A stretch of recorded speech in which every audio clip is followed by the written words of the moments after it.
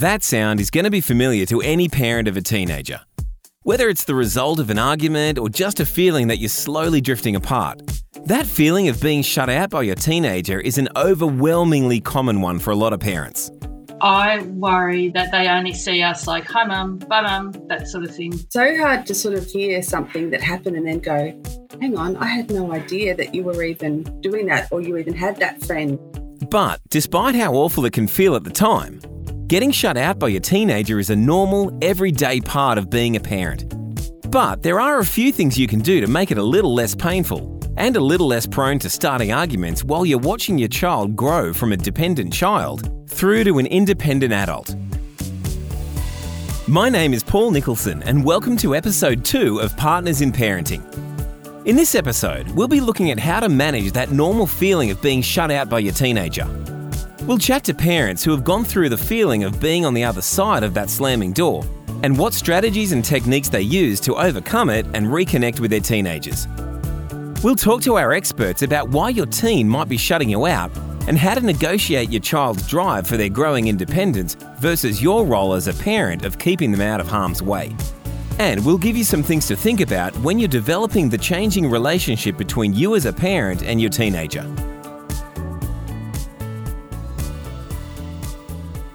If you're feeling like your teenager's shutting you out of their life and you've got no idea how to weasel your way back in, that's a common feeling amongst parents of teenagers. And it's okay if you feel like your teenager wants nothing to do with you. In fact, I'm sure most of us can remember trying to have as little to do with our parents as possible when we were teenagers. The fact of the matter is, though, as we discussed in the last episode, that your job as a parent of a teenager is still to help your not quite child, not quite adult start to develop the skills to navigate the world on their own, as well as keeping them out of harm's way when you feel like they're encountering a situation they're not quite equipped to deal with yet.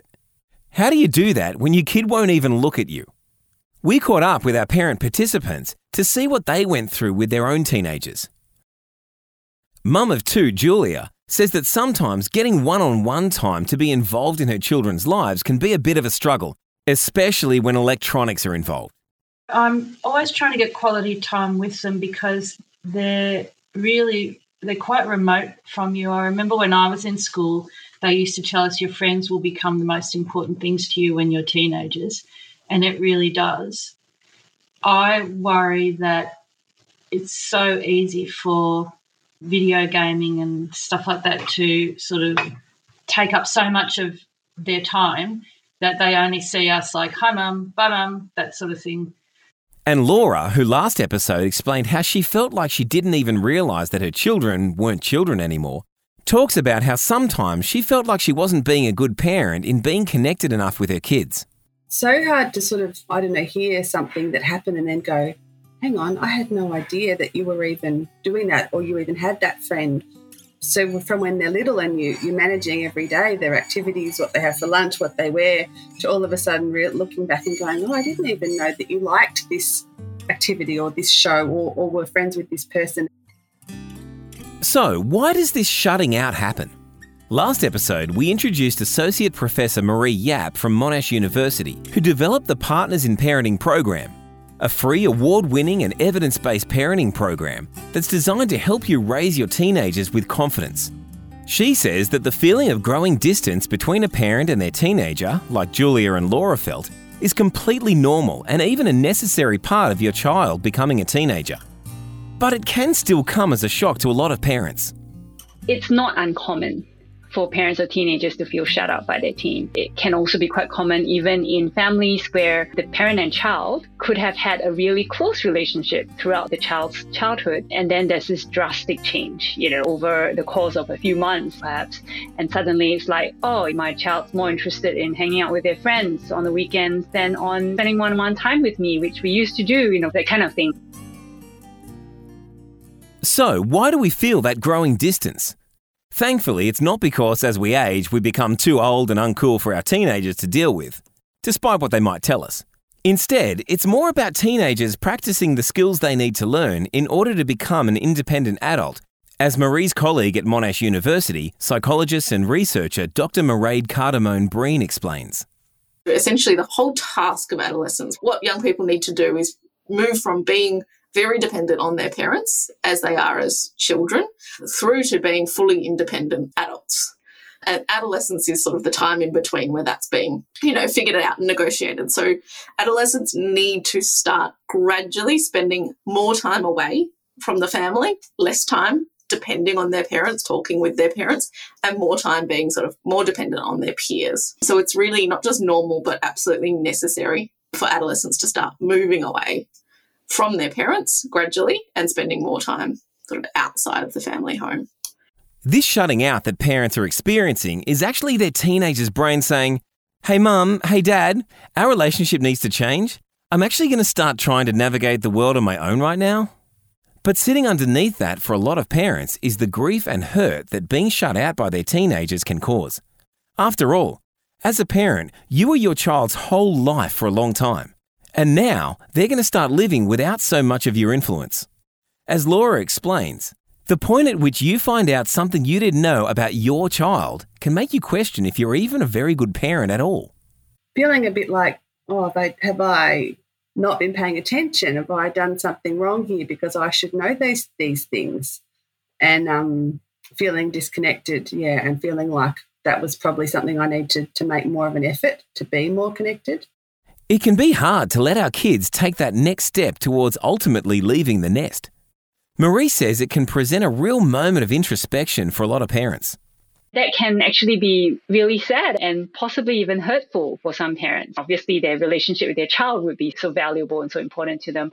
So I think it's really important for parents to remember that more often than not, that shutting out is not intentional. Of course, if you've had ongoing conflict with your teen and they're shutting you out, then that could be, a result of the conflict, which then needs to be managed to hopefully mend the relationship a bit. But for a lot of parents, that feeling of being shut out by their teen, which they had not had to face or contend with prior to adolescence is common and can be really challenging because it's trying to work out. So how much does my child still want me to be involved in their life? There are some parents who actually do get quite desperate, right? Because they really want to be able to stay close to their teen during the teenage years.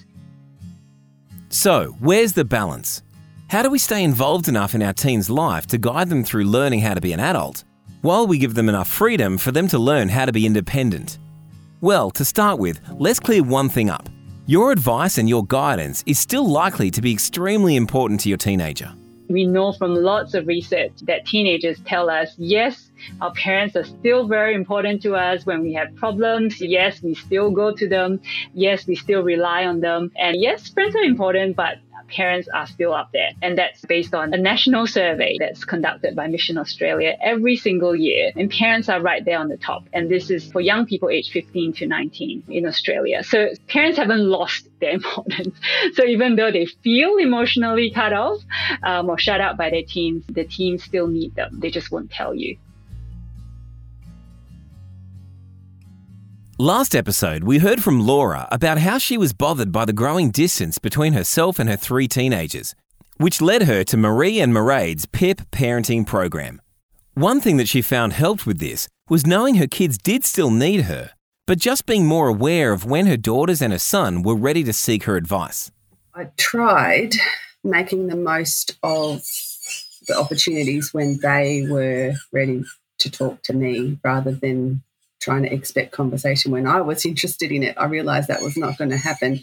And that's really hard, right? Because that means you have to sacrifice maybe your own schedule or routine, because I'd be just about to go and do something, then I'd see that my teenager would sit down and look like they were ready to have a conversation about something. And I'd have to go and tell myself in my head, this is a moment that you need to not do what you need to do, and you need to be able to listen to this because you probably won't get this moment again. And it can be a bit frustrating, and then I'd have to deal with that frustration in my brain going, I really wanted to do this thing. Why don't you ever want to talk to me when it suits me? But then just making that choice, well, is it important for me to sit down and have this conversation? Am I going to regret it if I don't? Of course. So you just do some deep breaths, and I think I spoke to some other friends about it, how you sort of have to just, calm yourself, get yourself in the zone and go, no, shut out these other things, focus on this moment now because this is important. And they do really show you what's important, I think, if you pay attention. But it's about then switching your routine to go, yeah, I'm going to make the most of this moment. And Laura found that that was much more successful than trying to force her children to have a conversation on her terms. If you force it, it doesn't get you anywhere. If I try and say, come on, tell me about this thing, I need to know. I got an email from your teacher, I need you to explain what happened. No way are we going to get anywhere with that. Whereas if I go, you know, at some point I'd really like to find out what happened at school and why I got this email. And then, you know, maybe that happens, they volunteer at some point down the track.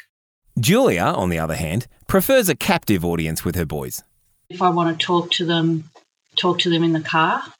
So that if we're having a conversation, or sometimes even when we're in the car, I remember that Pip likes you to talk to them in the car.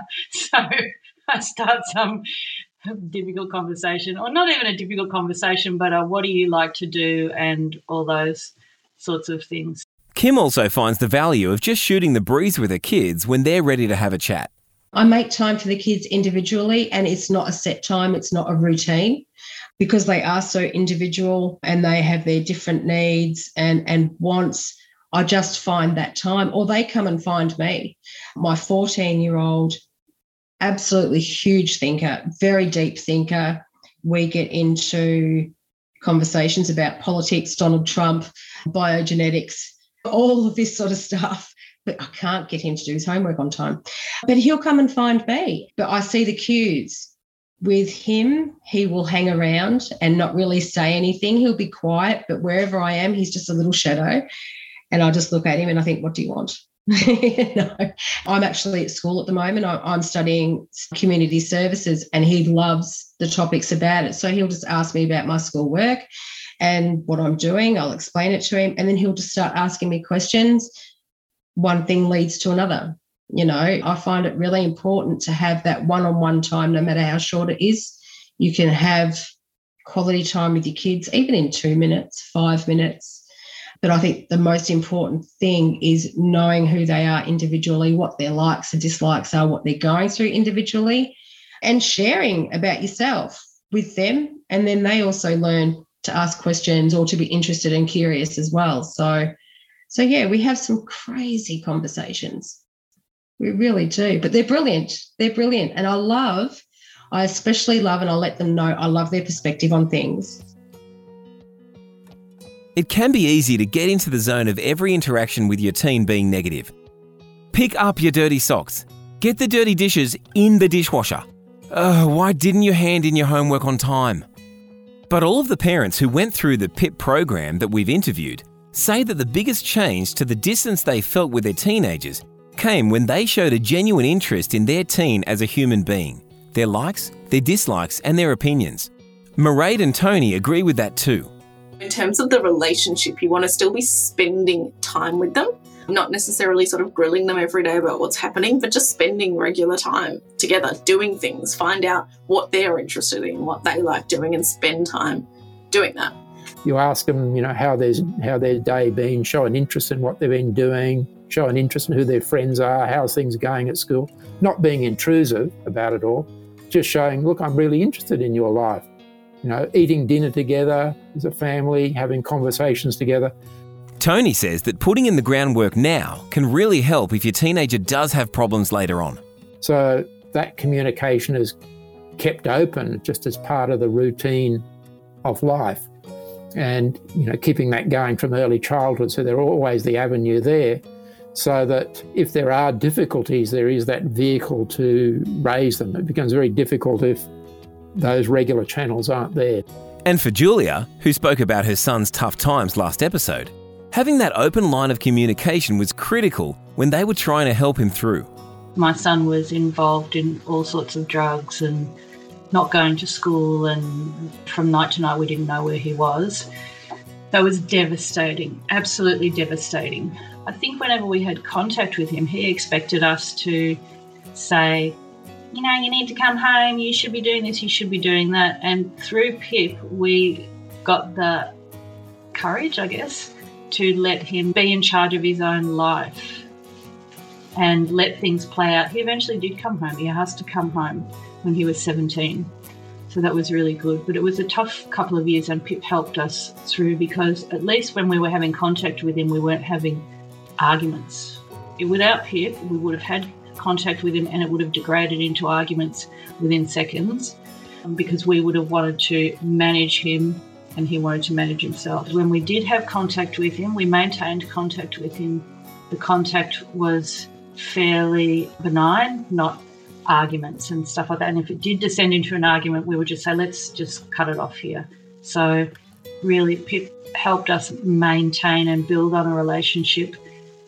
I don't know where we would be with my son today if we had gone the old route where we had to continually assert ourselves and dominate him as parents. As we've emphasised right throughout this episode, this is not an easy line to walk between keeping a firm handle on what your teenagers are up to versus letting them develop their own independence. But as our parents and our experts have said, it's important to keep the lines of communication open between yourself and your teen so that you can be there when they need you.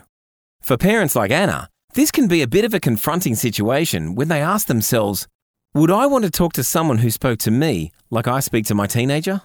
I used to think, it's not me, it's all the kids. But then I realised it wasn't. It was me as well. It's like, I was like, what could I be doing wrong? And I realised, actually, there's a lot that I could do differently, and things that I think are just normal. I didn't think about how I acted to something. I thought that was just what you do. Well, maybe that wasn't the best way, and it wasn't for some ways. And so it just made me, I guess, humility. You don't know it all, and stop being such a know-all, because that was not helping my family dynamic. Then the kids just think you're bossy, So that was really helpful. And I felt it was really liberating, finding this different way, because sometimes you're just knocking your head against the wall going, this is horrible, it's not working. But then when you read something, you go, actually, you know what, there is a better way, and you just have to take that on board. Let's try that. And it was really quite eye-opening. Marie also suggests finding out more about what your child would like the boundaries in your relationship to be, rather than assuming the worst. Because as we've already heard, your child needs you often more than they're letting on. What parents can do is to find new ways of maintaining connection with their teens. And oftentimes that is actually an outright negotiation with their teen, So you'd be, actually finding out from them, when would you be comfortable with me showing you physical affection? When can I put my arm over your shoulder? When can I give you a little nudge or brush your hair as an expression of affection? Oftentimes teens will say never, ever in front of my friends. But, if we're just at home, sitting on the couch, watching a movie, of course, that's fine. Finding the new boundaries, that the young person's comfortable with, actually having those conversations can be quite fun for some families, because there's strange conversations to be had, especially if you're used to interacting a certain way throughout childhood. But that's actually really valuable. And you probably will have to have those conversations over the years with your teenager, because their opinion might change when they start having a romantic partner or something, there will be certain other differences that you might need to respect as well. So actually keeping that conversation open is probably quite critical, as opposed to just drawing assumptions just because suddenly your teenager is not wanting to be as close to you as they used to. And Marie says there's plenty of resources in PIP that can help you with building or rebuilding the relationship with your teenager. So the first module that talks about connecting with your teen, it has some of those tips around, instead of getting really upset and hurt and frustrated and say, you're just not talking to me anymore, why are you shutting me out? To actually kind of turn that around and go, I really miss the one-on-one times we used to have. How about we go out for a drink tomorrow or, on the weekend? To actually turn it around to a positive thing and to express your desire to reconnect or to stay connected with your teen, perhaps in a different way, or asking them how they would like to do it, that kind of thing. The first few attempts might not work. The teen might actually have got used to being a bit disconnected from the parent, but, so they might not respond immediately, to the parents' initial attempts. So kind of reminding parents not to give up so quickly, to keep trying, because obviously this is important to you and it's also important to your child. Yeah, so that's what we do in the first module. And then the second module is more about, how do you know when you're kind of overstepping the line of, I just want to be involved in everything, I want to know everything about your life, that kind of thing, but not withdrawing so much that your teenager actually doubts that you still care. But at the end of all this, in trying to walk the fine line as a parent, Kim provides a great perspective to keep in mind. It's not personal. It's not personal. It's not a failing of me. It's not a loss of a relationship. I'm really excited to see the kids at these new stages, to see them grow, to have their unique and independent thoughts about things, about the way they see the world. I still remember that feeling of that almost separation, that building of a new identity from your family unit, from your central unit, to all the weird and wonderful things that you would do, the behaviours that you would, show with your friends, or how different you are. It was exciting. It was independence. It was completely different. And I love that. I want that for them because I can see their success. So there you have it. How to help keep those communication lines open between yourself and your teenager. You might still feel like you're getting shut out, but as we've said already, it's okay. This is a topic that we're going to keep coming back to throughout this podcast series because the relationship between yourself and your teen is incredibly important. Look out for episode 4, It's Okay If Your Teenager's Pushing the Boundaries, as well as our next episode, which we're going to discuss after we walk away for a minute and take a few deep breaths and then come back and talk about this calmly. It was up and down like a yo-yo. Maybe there's a moment where we do get to all sit down at dinner together, saying, everybody just be calm. We know to back off and talk to him about things later. It's okay if you feel like you're walking on eggshells around your teenager on the next episode of Partners in Parenting.